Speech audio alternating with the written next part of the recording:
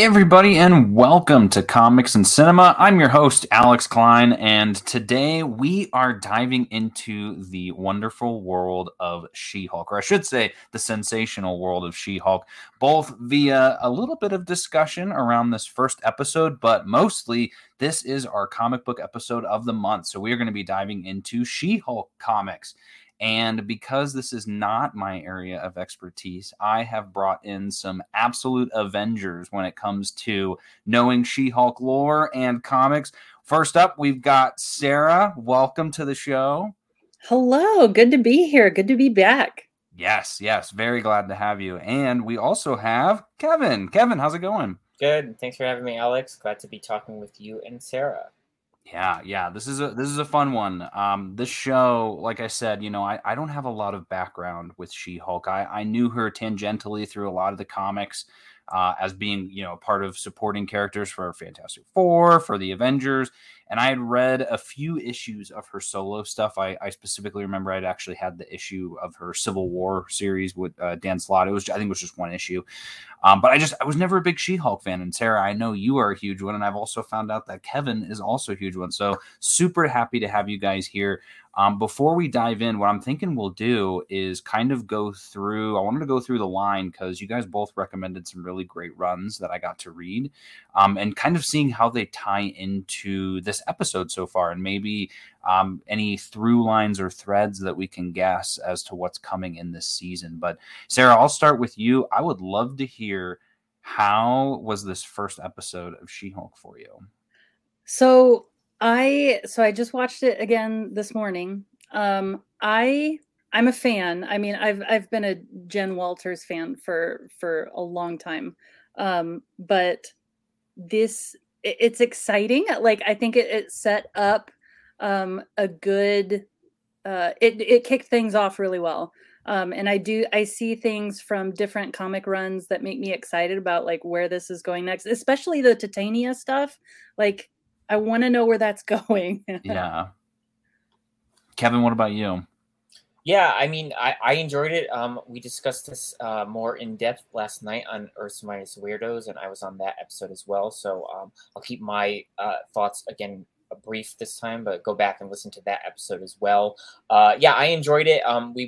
Brian, our amazing producer and Earth's Mightiest Weirdos host, had mentioned like what did you think of the premieres? And to me, this series has been my most anticipated for Disney Plus, but I think Ms. Marvel's premiere and maybe Moon Knight's did beat it as like just a premiere episode. But like Sarah, I enjoy by the end of it, I was like, okay, I'm ready for episode 2, episode 3. I'm ready for more episodes now, Yeah. So it's like I enjoyed it. That's not saying I didn't enjoy it in any way, but I think Ms. Marvel had a better one like right off the jump, especially for me because as I said last night, I wasn't as excited for Ms. Marvel, and when I came into it, I was like, oh wow, this is amazing. It's much better than I thought it was going to be, and She-Hulk was my favorite one. So I wouldn't say I was disappointed. I was like, oh, this is a good anchor. I'm ready to move on. Let's see what episode 2 brings. Yeah, that's a good way to put it. Go ahead, I just want to reaffirm that this was not a bad premiere. It's just that they're setting the bar higher and higher. Right. And so it's just, where it stacks up against all the others. Yeah. And I had mentioned too last night, and Sarah, I don't know if this applied to you as well, being somebody now who I've grown to really love this character and I know a lot of her comic stuff, I came in, I knew a lot about her. And obviously, as we discussed last night, the origin stuff was supposed to be in episode 8 of the series, and they moved it up to episode 1. So now people who obviously didn't know She-Hulk obviously are getting like they're being introduced to her and whatever. So for me, I was like, okay, I know most of these beats. I know who this character is. I know about the fourth wall stuff, like all that. So like that wasn't a shock to me. And Sarah, I don't know if to you, but Alex, being somebody who knew a little bit, but maybe not as much as either of us. Like if you felt differently about that, you know? Yeah, so I really enjoyed this premiere. I liked it more a second time. The first time I watched it, Yeah. I was like, oh, okay, that was good. Like, awesome. Move on to the next thing. But then I was like, ooh, like, what if I watched it again? I kept thinking back to some of the jokes, and I was like, how do they hit a second time? And I was laughing just as much as I was the second time. Like, the writing on this was absolutely fantastic.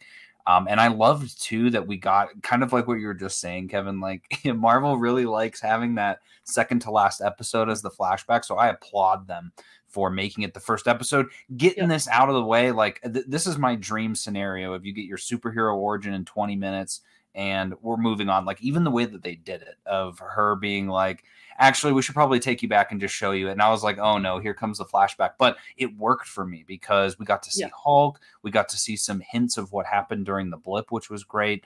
But then, as a not a super fan from the comics, reading some of these issues, and it was funny, like after the first episode, I can't remember if I read the Dan Slott stuff before or after the first episode, but I remember being like, ooh, like this is probably something that'll happen in the show, or, oh, that's like, there he is. There's the big one for me was Pug, because they like quietly announced him. If you remember, Kevin, from our episode, like they had him in like a separate announcement of, oh, here's some other characters from the show. But then when I'm reading the comics, and I think it was like the first Dan Slott run or whatever, where Pug's there, and I was like, oh, no way. So he's like actually pretty prominent in this series. That's pretty cool. And then to see him in the show, I was like, oh, awesome. And then you can clearly tell that, Nikki is mirrored off of probably a couple of different characters, but just as like the, what was it? Is her name Melanie or Melody? Mallory? Mallory, yes. Well, Mallory is in the show. Yeah, she's going to show up.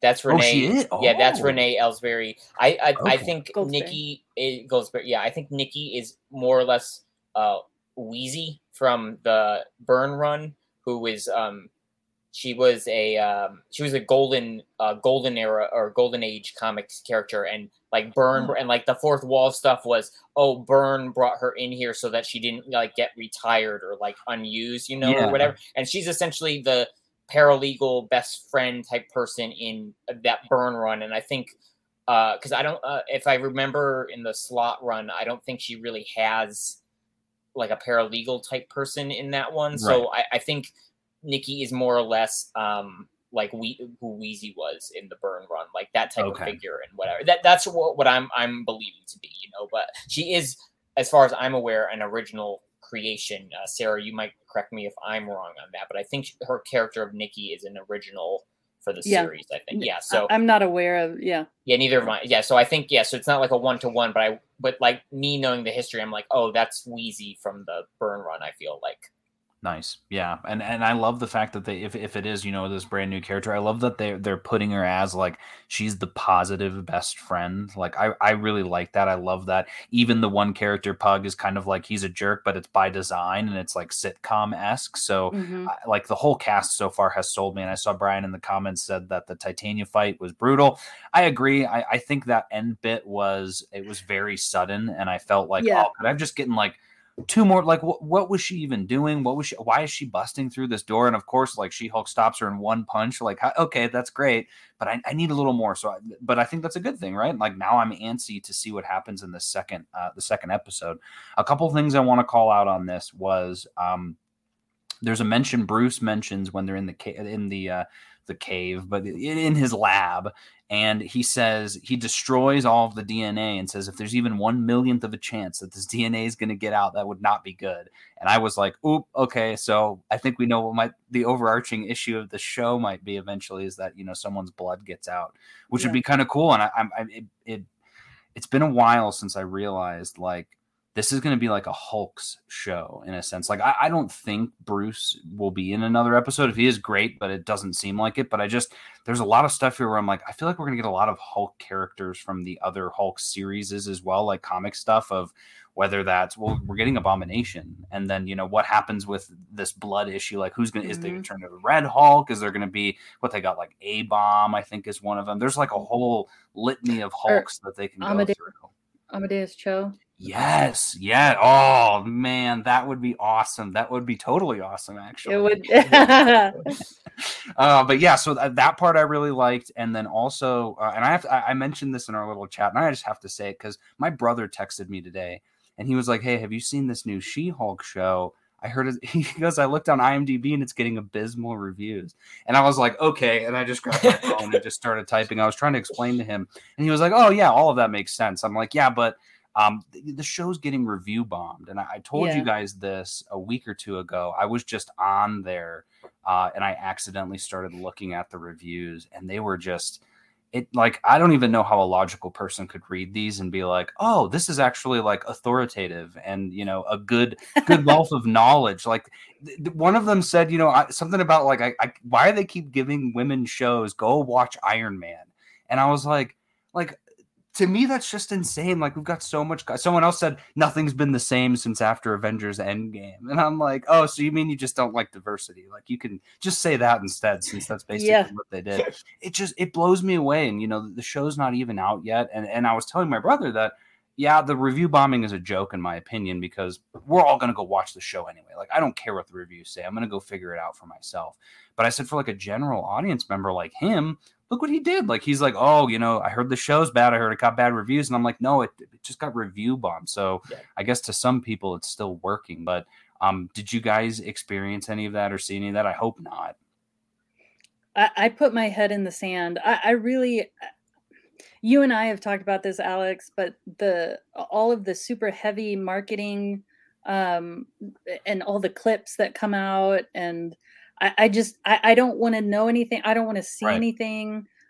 Give me one trailer. I'm good. Like, I don't need anything else. And I don't want to have any preconceived ideas of if I'm going to like it or if I'm not going to like it. I just want to go in carte blanche. Yeah. Well, luckily for you, Sarah, this trailer for the series was basically episode 1. So you're good. But yet, I mean, I saw that it got review bombed, but that's like, I mean, I don't know why anybody ever takes any stock in user reviews. I mean, there's already enough, hesitation with people doing like critics reviews on like Rotten Tomatoes. Like, there's already enough hesitation there and whatnot. So it's like, why even bother like going with like, if you see the user reviews, like, I don't know how. I mean, I'm not somebody who frequents like IMDb or has lists or anything on IMDb. So like, I'm never like, I don't want to know what any other person is saying. That's like, sure, I might look at like what the trades are saying, like Hollywood Reporter, Variety, like what they say. But like at the end of the day, like Sarah said, I'm still going to make my own opinion. Like I'm just curious. Usually at that point, I'm just curious to see like, what's the feel? Like, what are people feel like the critics feeling about it? And then it's like, oh, are they all like feeling something about this way? Are they all different or whatever, just so I know like how people are perceiving it, and then I make my own opinion on it. Yeah, that's probably my downfall is I love IMDb. I just yesterday I rated all of the MCU show episodes because like you can rate the show as a whole. That's what they all are. But if you click in the episodes, you can actually rate each episode. And I was like, actually, I think I need to do that because I've always been struggling with like, what's my favorite episode? Or, if I'm giving a too high of a ranking based on the episodes, I get really into the weeds with that stuff. So that's probably why I spend maybe a little bit too much time on IMDb. Brian says that's party time. And you know what? It is a party when you're looking at movies on IMDb. But let's start out comics wise. I think this one, Sarah, I'd love to hear your thoughts too on this. I know Kevin was saying not a huge fan. I was not either. Of the kind of initial the Savage She-Hulk run, first run. I think I maybe read the first 2 issues and I was already like, okay, this is like kind of slow. And okay, and that's good. So we won't talk about it too much, but I want to talk about it in reference to the show for the origin of man, I'm blanking on her name. Jen Walters. I'm thinking Betty, but that's a different one. Betty Ross. So in the comic, she's shot by gangsters, very similar to Punisher's wife, is how I saw that the same way. And so she needs a blood transfusion, but the only person that can give it to her is Bruce. And she has no say in the matter. He knows that he's giving her his tainted blood and does so without her permission. Very questionable in this day. I mean, it should have been questionable back then too, of like, oh, you should ask for their permission first.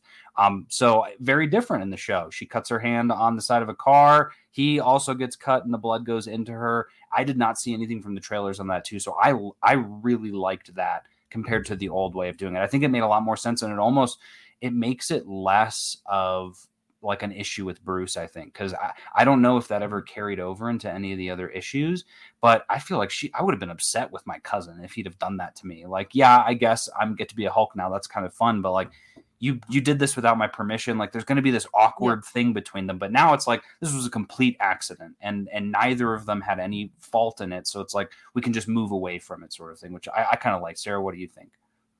Yeah, I don't know. I kind of missed that element. I don't know. It felt too. It felt a little clunky. I don't know. Maybe that's just me, but I don't know. I like the way that it happens in whether it's the car crash or getting shot, whatever it is. I don't know. I don't know. Kevin, what do you think? I mean, well, I think what you said, Alex, was something I seen. I saw Jessica Gao, the showrunner, said like essentially about Bruce that like taking away, like having it be more accidental. Like obviously, like during the crash, like she gets cut like by accident, and then his device is injured, and so he starts bleeding, and he can't change, and like. It's not like he's choosing to like give it against her will, obviously knowing the repercussions, it just happens. So it's like, yeah, I mean, in the show, it's like, I sort of liked that it happens. It's done. She transformed. We're past it. It's like, we got it. It was done, so I liked it. And I mean, I thought it was a good, obviously, yeah, like you said, like it took less of the, like Bruce still feels guilty about it, but he knew it was an accident, and like, okay, so now we're going to try and move forward. Can't really cure it, but like, we'll help you manage it. And then he's like, oh, you can control this. Okay, great. And then, so we're past it, so I thought it was pretty good. Yeah, that makes sense. It moves the plot forward quickly. I mean, but it also gives a pretty big like question mark too, because you're like, what is going on with this spaceship? And like, okay, of course it showed up out of nowhere and she just swerves out of the road. And I'm like, wow, what a meet cute. But at the same time, I think when it comes to origins, I think that's something Marvel's maybe realizing. And I'm hopeful, because it seems like it's different every time, but it's very brisk every time too, when it needs to be. And so I feel like for like She-Hulk, her origin doesn't matter. Like how she got her powers doesn't matter, because we already saw it with Bruce, right? Like we saw the whole Hulk situation. And so to have that great comparison of like, here's all the struggles that Bruce had, she doesn't have any of that. So we get to move past all of that. It's almost essentially like if we'd have gotten the second series of Spider-Man movies and there hadn't been a whole Uncle Ben scene. Like it would have been great. The movie would have been a lot more brisk, and that's kind of what they're doing here, which also plays really well with a sitcom type show, or with a what is it, a lawyer comedy, I think is what, or a law comedy, half-hour legal drama. Yeah, exactly. So I think that's really cool. The next one, though, I think is this was an interesting one. I was not expecting to like this one as much, just because the older the comics, there's a lot of runs where it's like, they're kind of just middle of the road. I usually will fall asleep if I'm reading them at night because nothing really happens. And John Byrne's She-Hulk run was really good. I was really impressed with it. And the episodes are the issues that you recommended, Kevin. I think it was like 10 of them or something like that from maybe the middle of the run. But it was awesome. And I loved it. Sarah, I see you're shaking your head. Is it because I didn't read enough of them? No. It's such a good. Oh, okay. It's just iconic. Like there's. Yeah. Yeah. I read something too, and I mean, we'd kind of known it already of people, and I think Brian mentioned it on the show last night too, around, Deadpool breaking the fourth wall. Jen Walters already did it.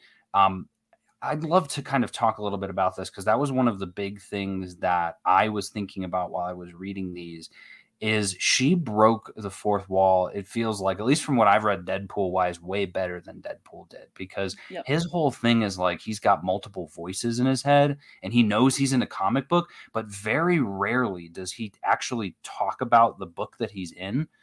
It's usually about like the world in general, right? Like he'll, fidget spinners, or like, oh, what are you guys doing? He never is referencing that he's in a comic book. He just knows that he's in one. Whereas hers, it felt like, was constantly like personally talking to John Yes. Byrne. And I'm just like thinking in my head, what a fun time that must have been for him to write, to be like, oh, what would She-Hulk say to me if she did it? So I don't know. I loved it. And I loved how he played with that in the medium. There's that one issue where the cover suggests that we're going to get to see She-Hulk naked. And it never happens because of this, like, you know, the wind, and then there was always covering there anyway. Wasn't there a rope? Yeah, the jump rope. Yeah, exactly. The jump rope one. Kevin, what'd you think? So, what would you say in terms of the fourth wall type stuff? Yeah, I mean, I loved it. I enjoyed it. I thought it was really fun. Byrne's, I think, is probably my favorite run, just because I just love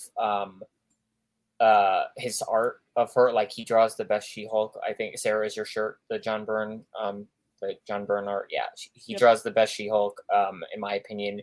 And well, like you said, like it still is from like the late 80s, early 90s, and like there's like weird arcs of it where they're like going to space, and there's like the it's like the hog or whatever. It's like the trucker hog or something like that. Like there's like the 18-wheeler in space and whatever. And like there's like weird parts of it too. And so it's like, it's still got that, but just getting that essence out of the character was really cool. And I really enjoyed it. And I know, at least when I read the Sensational She-Hulk, because Byrne didn't do the whole thing, there was like some stuff in the middle of like, he like did it for like the first 8, then he like left, and then he came back. And I don't know if Marvel Unlimited has since updated the middle parts and the end part, because once they hit Byrne's last one, I don't think they have them on there, but I'll have to check that again, because I check periodically to see if they've updated it. But I'd love to, because I think Sarah had also sent me some comics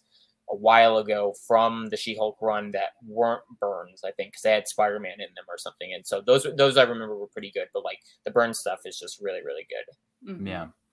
And Sarah, and I got a question, because you might know this too. I know you've got a vast knowledge of that sort of stuff, but like, as I was reading them, we got the issue we just talked about, whereas like, it feels like they were using She-Hulk to sell comics, in terms of like, oh, if we just sexualize her in all of these issues, because she looks good in these issues, and she does not look that way in a lot of the other shows. And I was like, does that feel like, though, it's like diminuting her in a sense of, I don't know, like I felt like as I was reading it, I was like, She-Hulk was amazing. Her characterization was amazing. Any interaction she had with everyone was amazing. But the stories all just were like, oh, we're going to have her fight this guy who's like anti-women. And then, oh, there's a big rig. And that, like, it was never like, oh, this a story that stretches 20 issues, or a villain who's got this very deep-seated thing. I mean, the closest I would say is maybe Titania.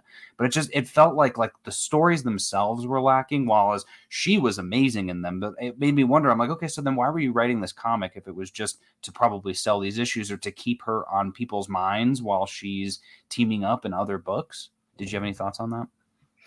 Yeah, I mean, it does. There are some issues that it's just like the covers. I think it's 39 and 40 and 43 of the John Byrne run, where she's like almost naked on the covers. It's like some of it feels I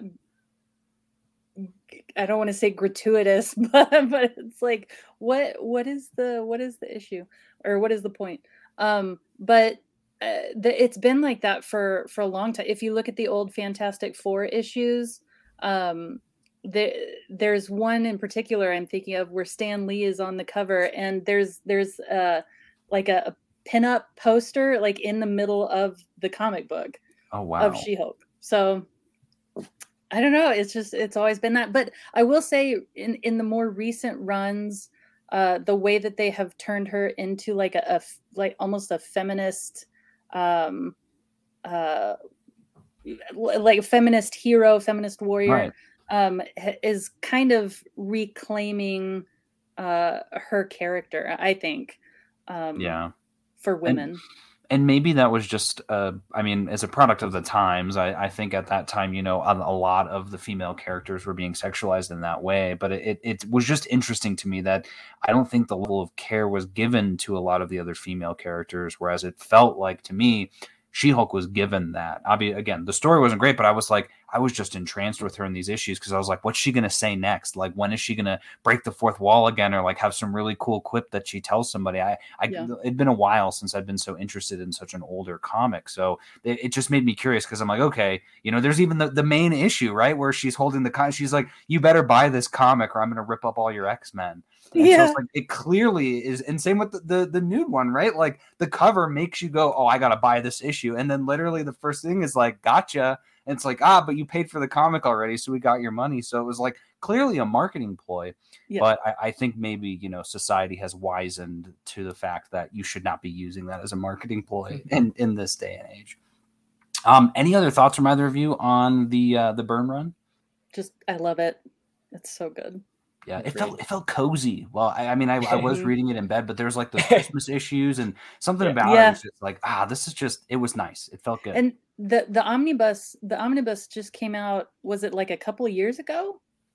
I think it might have been last year, because I know they released a couple of them. They did like the Peter David one, they did the Dan Slott one, they did the Byrne one, all around I think they did it.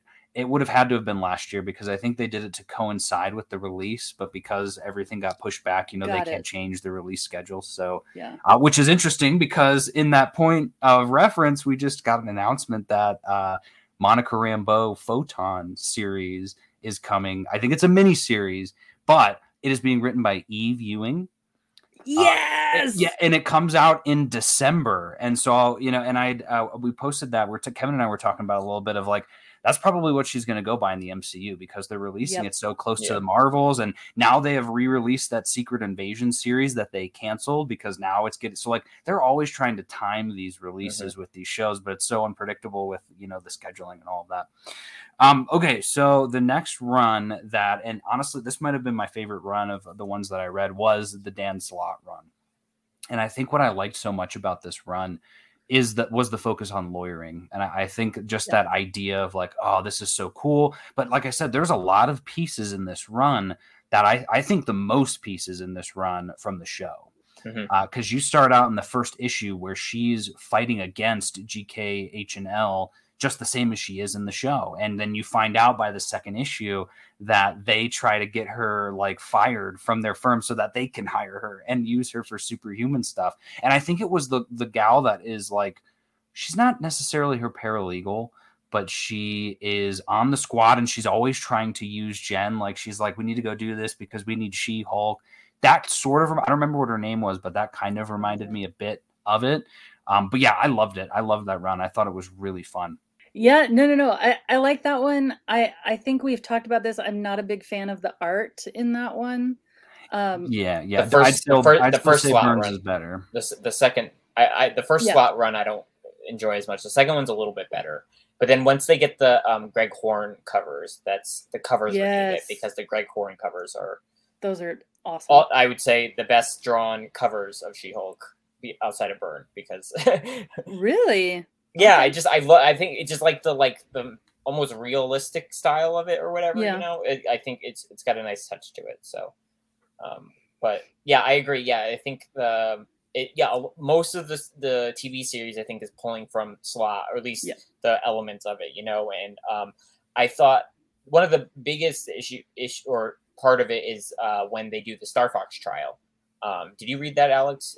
What do you remember the issues on that? It's like 9 to 12 in the second run, I think. Okay, I did not get to that one. Okay, so the biggest of when Star Fox is on trial for essentially raping somebody, and Jen represents him, and it's that was like a pretty big storyline in the comics. I remember when it happened, or looking back, people were like, "Oh, that was a monumental one or whatever." Yeah. So, and that's who know. I mean, we've only seen Star Fox like briefly at the end of Eternals. Who know? I doubt, kind of like how they haven't really done anything with Hank Pym and like hitting Janet or anything. Yeah. Like would they ever go that far with him? Like probably not. But that was I would recommend that. It's in the second slot run towards the middle of it, I think. Yeah, like I said, I think it's like issues 9. I think it starts around there, and then it kind of like reverberates throughout that run of like the ramifications of it, and like why it happened, and like was he being set up with his power? Like, it was essentially like, did he know, like, because his powers are the emotion manipulators or whatever it is? It's like, was he consciously doing this to the women that he was sleeping with, or was he unconsciously doing it? So it was like, was he actually raping or not raping these women and stuff? So it was pretty powerful stuff and like what they were tackling in this comic book. Yeah, Sarah, it's funny. You and I had talked about that in the Eternals podcast around, oh, great, we're getting Star Fox, but how are they going to tackle that? Because it's like, that is technically what his power is he has, and of course it's Harry Styles, right? Yeah. Like he already has that power. So I'm glad to hear that they actually tackled that in the comics, because that feels like easy fruit to grab, just because that's such a questionable power to have. So that's interesting. There was a guy too I think it was in one of the first few issues where he didn't want to have powers. Or you remember that one where he gets his powers at work, but due to a freak accident, and he's like suing his company because he doesn't want to be big and strong anymore. And they're all like, wait, you don't want to be big and strong? Yeah. But I loved that because they showed, how it affected his family and how it's affecting him, and he had to like leave and all of that stuff. So I just, the like legal implications of superheroing, I think, is probably the most interesting concept in the She-Hulk, all the She-Hulk comics. It's just like how she's able to interpret the law. There was even the bit where, that was like the Dan Slott thing, was that in the basement of GKH&L, they've got all the long boxes of all of the comics in the in the Marvel universe. And they're like, yeah, these are all real comics that have been written about us, that are all they're approved by the superheroes. It's like, yes, that's what happened. Well, because it was because they had the Comic Codes Authority stamp, and that made them legal documents when they were published. So that's why that was the argument for them being used. Yeah, so cool. Like, what a cool concept. And then, they're getting to rifle through it. And I'm like, oh, I had that issue of like showing the old covers and all that was just so cool. And they're showing it through there of like, oh, all these times people got their powers without their, consent and all of that. So I really hope they dive into that in the show. And I know they will, but I just can't wait to see how, because I'm sure there's going to be this overarching story, whatever that ends up being, but there's going to be like the day-to-day law things each episode. So I really hope they dive into like some, ooh, nice, we got him on a technicality or something like that. I mean, you can really see it with her saying the, it's implied endorsement and, all this stuff. Like, she's smart. She knows what she's doing. Okay. Any other thoughts or things around Dan Slott's run? No, it's enjoyable. It's the one I would, definitely. If anybody wants a quick read of something, I would recommend reading that one to start. To start brisk. With. Yeah. There's also the bit in there, a very casual spell by Scarlet Witch to make everyone forget that she's She-Hulk, basically, or what anyone who wishes She-Hulk harm will not know that she is She-Hulk, which was great, because that was in like the third issue, and then that comes back at the very end of that first run, where she's able to defeat Titania because she just turns into Jennifer Walters, and I was like, okay, that's pretty nice. And speaking of Titania, let's talk about her real quick, because I think she has a pretty interesting run in Dan Slott's as well. Yep. We get to see a little bit of her backstory too, coming from a very broken home. I think it is her backstory. Like, I don't think it had been explored. It really felt that way when I was reading. I was like, oh, this seems like this is like the definitive backstory, which was cool, because we get a bit of.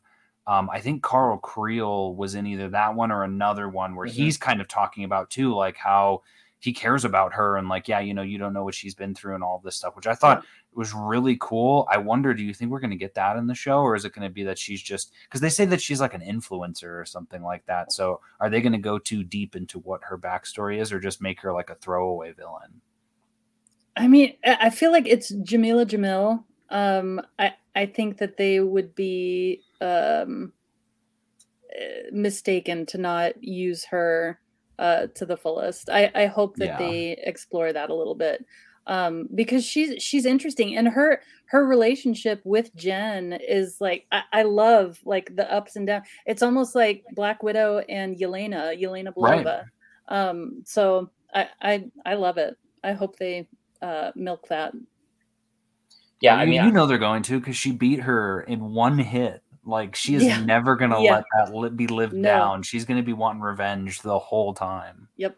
Yeah, I mean, I think based on what we've seen, they've released about Titania in the series, I think we'll get some of the essence of the comics character, but obviously being a social media influencer, like that's completely new and different, on the character. So I don't know how much they're going to actually pull from the comics history, because obviously in the comics, the character was created by Dr. Doom for the Secret Wars, and like that's obviously not happening, or not yet anyways, so like that's not going to be, like, that part's not going to translate over. But she obviously, in theory, we think has super strength like she does in the comics, so we have to like, how does she have super strength, so that hopefully there will be an explanation as to like why she's like that. But I think we'll get some essences of the character in the series, but it might not be a more faithful adaptation as She-Hulk is or has been so far. Yeah. Got to call out our faithful producer. Brian says he could be watching Top Gun, but he chose us three. Brian, thank you for tuning in, but you're clear to fly if you want to go check that movie out. What's that, your fifth time to go to watch it? But good for you. We're glad to have you here. I have a question around that too, kind of from the show's scenario of like, they're talking about, all these characters with powers are popping up, and we've got all this law that we're practicing. What is it that is it something where they're going to address it? Do you think that like there's just an influx of people that are getting powers now? You know what I mean? Like, they're making it sound like, oh, Joe Schmo just woke up the other day and he has powers now. Like, is there something that happened that we missed, or that we're going to find out that like caused, sort of like an M-Day type Terrigen bomb that went off and gave a bunch of people powers? Like, are we going to see that with Titania, that maybe she woke up one day and just had powers? Because I'd want to know kind of what's behind that. And is that tied to the Sakaar ship? Could be. I don't know if it's tied to the Sakaar ship, but I mean, yeah, we have the blip, we have Wanda's thing out in Westview. Like, we have a bunch of options of things that could have made powers, but as far as I'm aware, it just feels like it's just going to be covering people who have them, but they're just so minor that it's just like, it wasn't anything that was worth covering in the MCU as legal documents would go, I guess, as like showing their stories. I don't know. But do you think there'll be mutants maybe? Because, the way that Kamala gets her powers too is very sudden, and turns out that she had a mutation. So maybe like the mutant gene is starting to wake up now that an incursion happened, or, it could be from the timeline. Because I don't know, did I tell you guys this, that I have this theory that Kang, his whole bit is that he was pruning all of the timelines because he knew that if certain people became powerful or got powers or became mutants, that they would be able to stop him. So he has pruned all the timelines where a mutant comes up, or where the Fantastic Four comes up, or some other person and that's the reason we haven't seen them, is because he's been trimming it. But now that he's dead, all these people are starting to get power. Like that would be interesting. Good. That is good. Story. That's Save a receipt. Yeah, that's a receipt. Okay, all right. Yeah, hey, you guys heard it here first. We'll see if it pans out. Okay, so Peter David's run. I'm a big Peter David fan.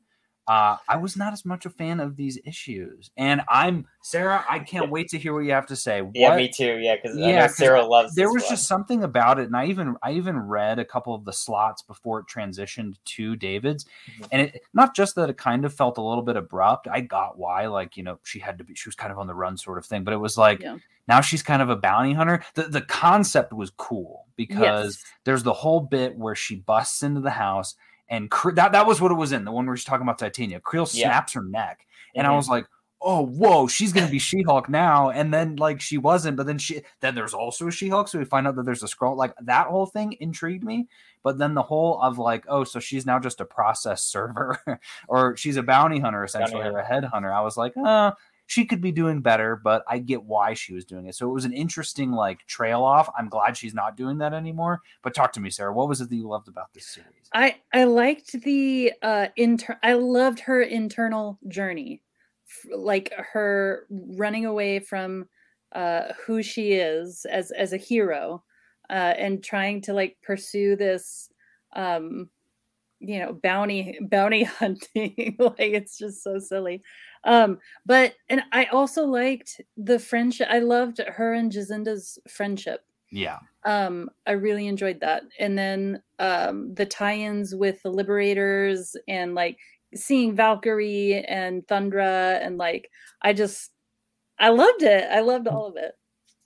Yeah, I think I saw too. They'd said, I was looking it up, some Liberators trivia, and there was a Liberator thing in it was like the 70s or something like that with Black Widow and something, and then but they said I think it was for this that they never actually say that it's the Liberators except on the cover of the comic or something like that. It's either in this Peter David or it was in another one, but I was like, that's interesting because they're getting there, right? We almost, well, not almost, we basically got A-Force in the movies. We definitely got them in the comics though. Yep. And so She-Hulk was the leader of A-Force during Battle World, which was, man, that story, that was when Singularity was there, who's kind of similar to Love from Thor. I don't know. I feel like if we got an A-Force type thing from something like this, I think, man, it's a matter of time. It feels like it. Yeah. When, not if. Kevin, what did you think about the Peter David issues? Yeah, it was okay. It was also enjoyed the art for this one. It was a different style, I like the art for this one. Yeah, it was okay. I mean, the whole bounty hunting thing, I was like, it was whatever, but it definitely. I enjoyed reading it, but I definitely preferred Byrne and Slott over Peter David. And then even looking at some more of the more recent runs, I would say I probably enjoyed David's more than some of the recent runs. Yeah, it was okay. It was just a different thing, like going through all of Slott and you're like lawyer, and then it's like a big change. And then she's like not doing that anymore. It's like, okay, it's like taking away that part of her character. But like Sarah was saying, she went on a different journey to like get back to that point of how she wanted to help people and everything like that. So yeah, it's kind of like Superior Spider-Man in a sense, where it was like, Spider-Man's got a thing that he's doing, and then all of a sudden this big twist happens. We've got a brand new story to talk about, but then 30 issues later, it's back to the way that it was. But again, I applaud them for any time they go out of the box and try some other thing with a character. That always is cool. Brian says, but he who remains wasn't evil, nor was he Kang directly, right?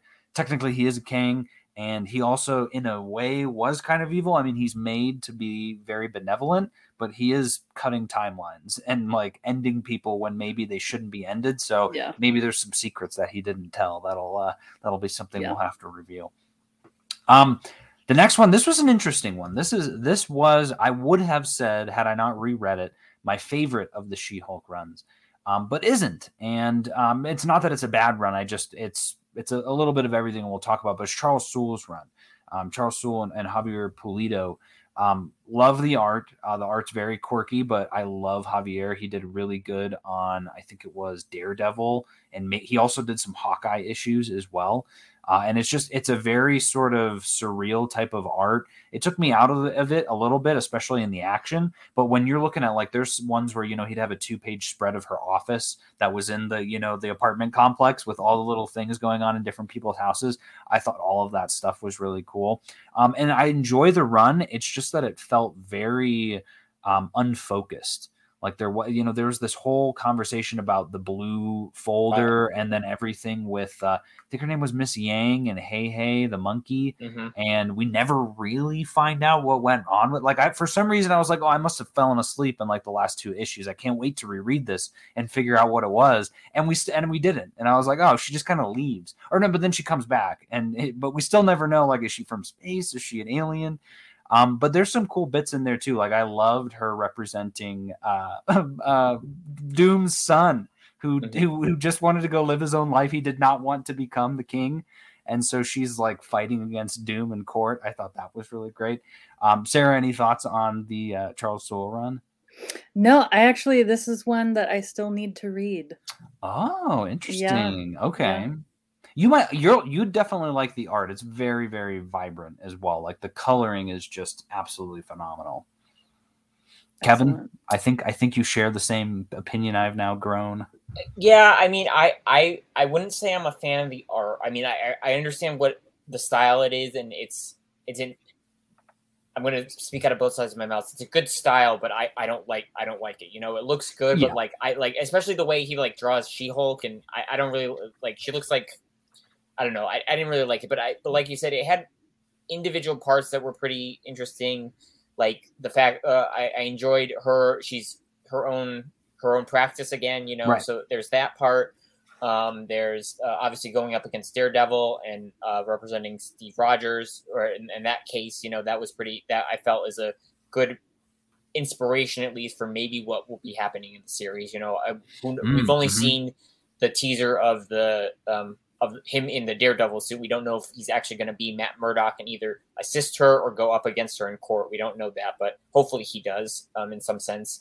And then also the forming the relationship with her and Patsy Walker, Hellcat, was really nice. Yeah, that was a really good part of it. But yeah, I mean, I remember going into it, you had said, because you had previously read it, that, oh, you really liked it. And I remember as I was making my way through the comics, I was like, oh, I like Byrne, I like Slott, you know, David's was pretty good. I got to Souls and I was like, oh, it was okay. Like I wasn't blown away by it, you know? So I definitely wouldn't recommend, like I would recommend Slott or Byrne to somebody looking for a She-Hulk comic before I did Charles Soule's run. Yeah, and I would almost even, like I said, I love the first 6 issues of the run, because you've got the first issue is phenomenal, and I think it even carries into the second when it's like a lady, who's suing, or she wants to just settle with Tony Stark. And I thought that was the coolest thing ever, because she's like, yeah, I know Tony Stark. I'll just go talk to him. And so she goes there and accidentally says she's there for some legal reason. And so then they shuffle her over to the legal department, which is just this old man who's really mean.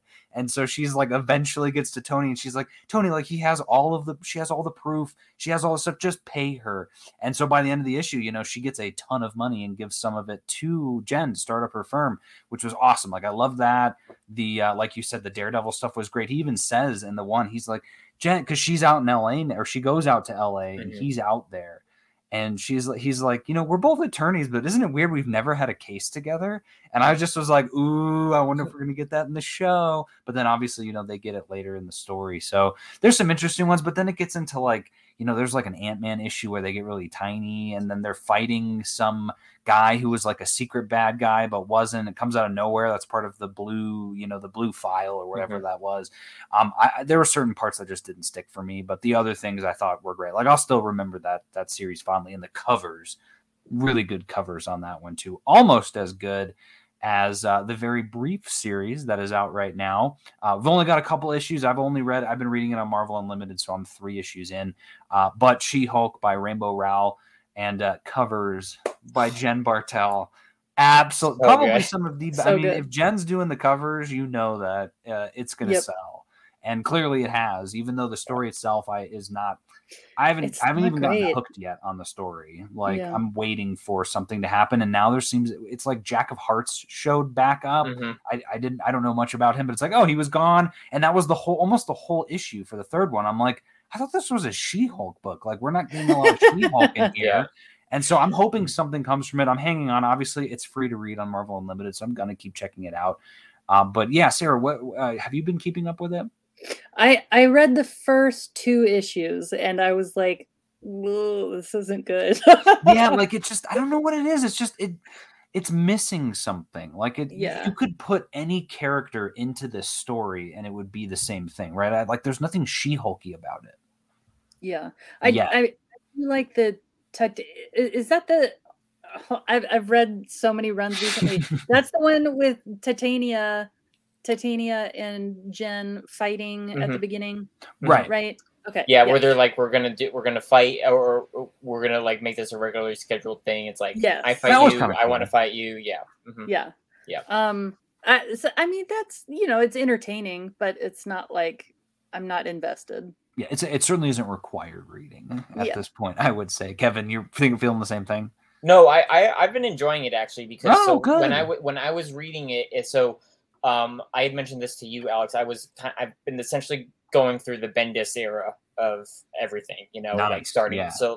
So right when this was starting to come out, I started with Avengers Disassembled, and that's where Jack of Hearts he plays a role, and that's when he like leaves, and like he obviously had a relationship with Jen previously, you know. So the fact that like it took me a second to realize that, but like, yeah, he's coming back, and like she's trying to help him figure out like why he's back and everything like that, and like what's been happening. So yes, I mean, I caught up with them releasing in print, but I think there's only really one issue past what's on Unlimited because they've had some delays. They've been delayed a little bit. There's been a lot of Marvel delays recently. I've been like the last 3 Solicit mags have been like the same comic. Yeah, and I was like, dang, I wonder. I don't know what's going on there. So yeah, it is very Jack Hart's heavy. I don't know if either of you know this. I don't know if it's supposed to just be a mini series and it's just this one story, or if it's ongoing. So it's supposed to be ongoing. So at least as far as this first storyline is Jack of Hearts centered. But yeah, I mean, I've been enjoying it.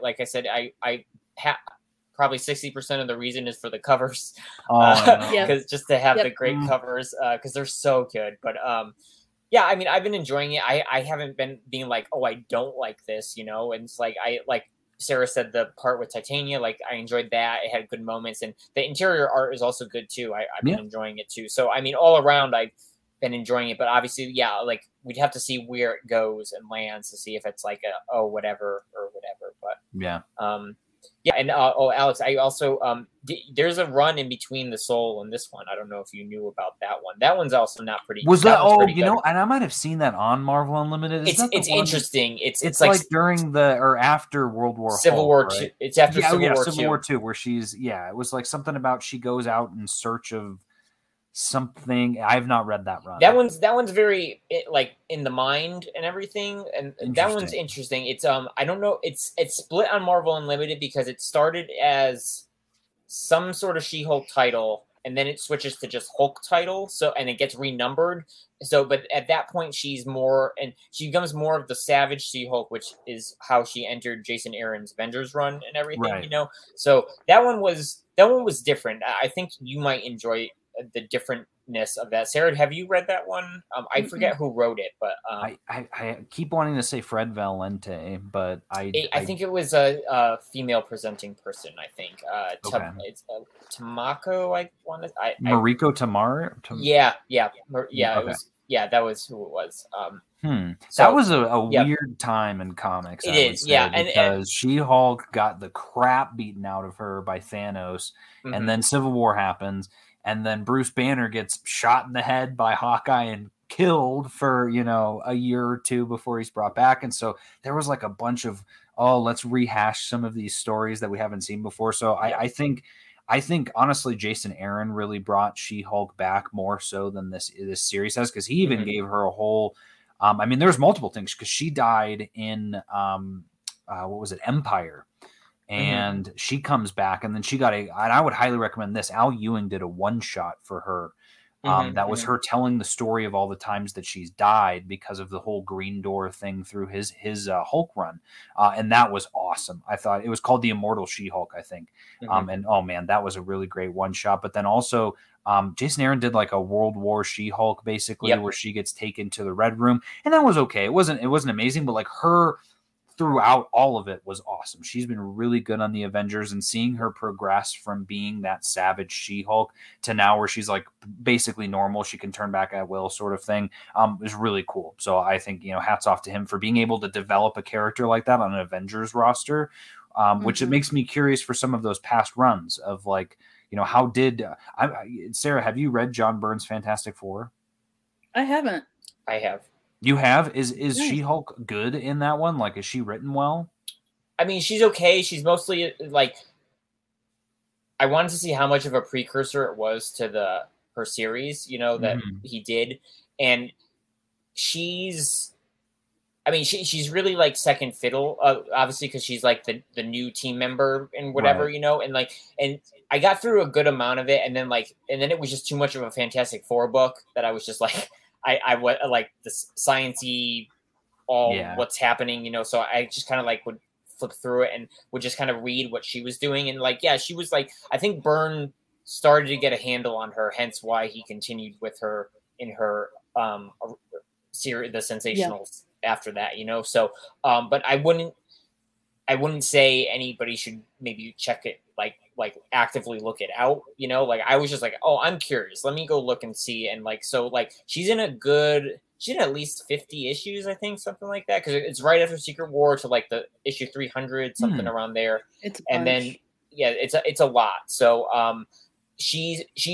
they established some characters that come over into Sensational She-Hulk, but like other than that, it's like she's okay, but it's not like she's not like a highlight or anything like that. I know. I remember. Or go ahead, Sarah. Sorry. I was just going to say some of those covers though are great and worth looking at. Hey, I mean, I could scroll through comic covers all day. I know. You don't have to read anything. All you got to do is look at them, and they're so gorgeous. And it's funny as a fan too when you're reading them, because you're like, man, I wish the art in this book was as good as these covers a lot of times. What I was going to say is that I way back, oh man, that had been last January, I'd read the White Vision storyline of how he become, from WandaVision, and it was in West Coast Avengers, and She-Hulk was in that, and she was awesome in that. She had the coolest outfit. It was like a beach tank top that was like blue and white, and she just had. I remember I have some screenshots on my iPad that I saved of just specifically her doing these really cool like moves and stuff. So I know she's definitely flourished in some of the outside books. I do want to call out this comment. It's not She-Hulk related, but Brian said Charles Soule wastes his time when he doesn't write Darth Vader, and that's only because he writes Vader better than anyone has it. Brian is still listening. Soule has written so much more than Vader, and so much more in general. But if you're just looking for something to read, Brian, he's got like almost 40 issues right now of Star Wars. And then he's also been doing all of these mini series around, I think her name is Kiera from Solo, about Crimson Dawn. And so he's basically gotten to develop all of the Crimson Dawn lore. And he's about to start doing some High Republic stuff too. So he's got a ton of Star Wars stuff out there for you Star Wars fans. As we wrap this up though, Sarah, we'll start with you. If you had to recommend one run to someone who hasn't read any of these, which run would you recommend?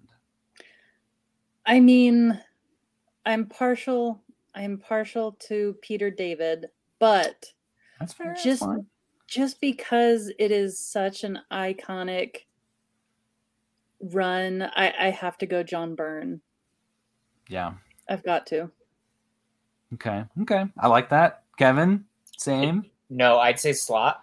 Okay. And then do Slott, and then maybe if you want, do the full Byrne, or at least just do a couple of the Byrne ones so that you can get an idea of like what he did with her and like the fourth, because essentially by Slott's run, she's not really fourth wall breaking anymore. She doesn't really do that anymore as much or at all. So I would say Slott, and then get some of the Byrne. But yeah, like Sarah, I am partial to the Byrne. Like that's the one I would, if I wanted to, I would go back and read a couple runs or like the storyline runs and such. Yeah. Did you notice at the end of, I think it was the Peter David run, that there was a meta cancellation of the run where it was like, oh yes, yeah, like the attorney shows up into that office or whatnot, and it's like his name's like Mr. Comic or Mr. Canceled or something, and they're like, we're backing out, like we're canceling it, it's done. And it was like, I liked that, but I was still like, you're so close, like I'm waiting for her to break the fourth wall again. And I feel like I would not be surprised if we see that happen in this Rainbow run, because they got to tie it into the show. Like everyone's probably going to be loving that fourth wall break, so I'd be surprised if they don't pull that off. Since you guys recommended those, I am going to recommend the Charles Soule run, but I'll say if you don't want to read it after the first 6 issues, then you can stop. But you got to check it out for Hellcat. You got to check it out for some of those cool cases with Tony Stark too. So Kevin, Sarah, thank you guys so much for coming on to talk She-Hulk. I'm really excited for where the show goes, and I hope some more people pick up these issues because, like I said, I was kind of a newcomer in reading them, and I got hooked on a lot of them. So thank you guys both so much for joining and for your recommendations. Yeah, thanks for having us. Yeah, anytime. Thanks, Alex. Awesome. And that's going to do us for us here at Comics and Cinema. I'm your host, Alex Klein, and we will see you at the movies.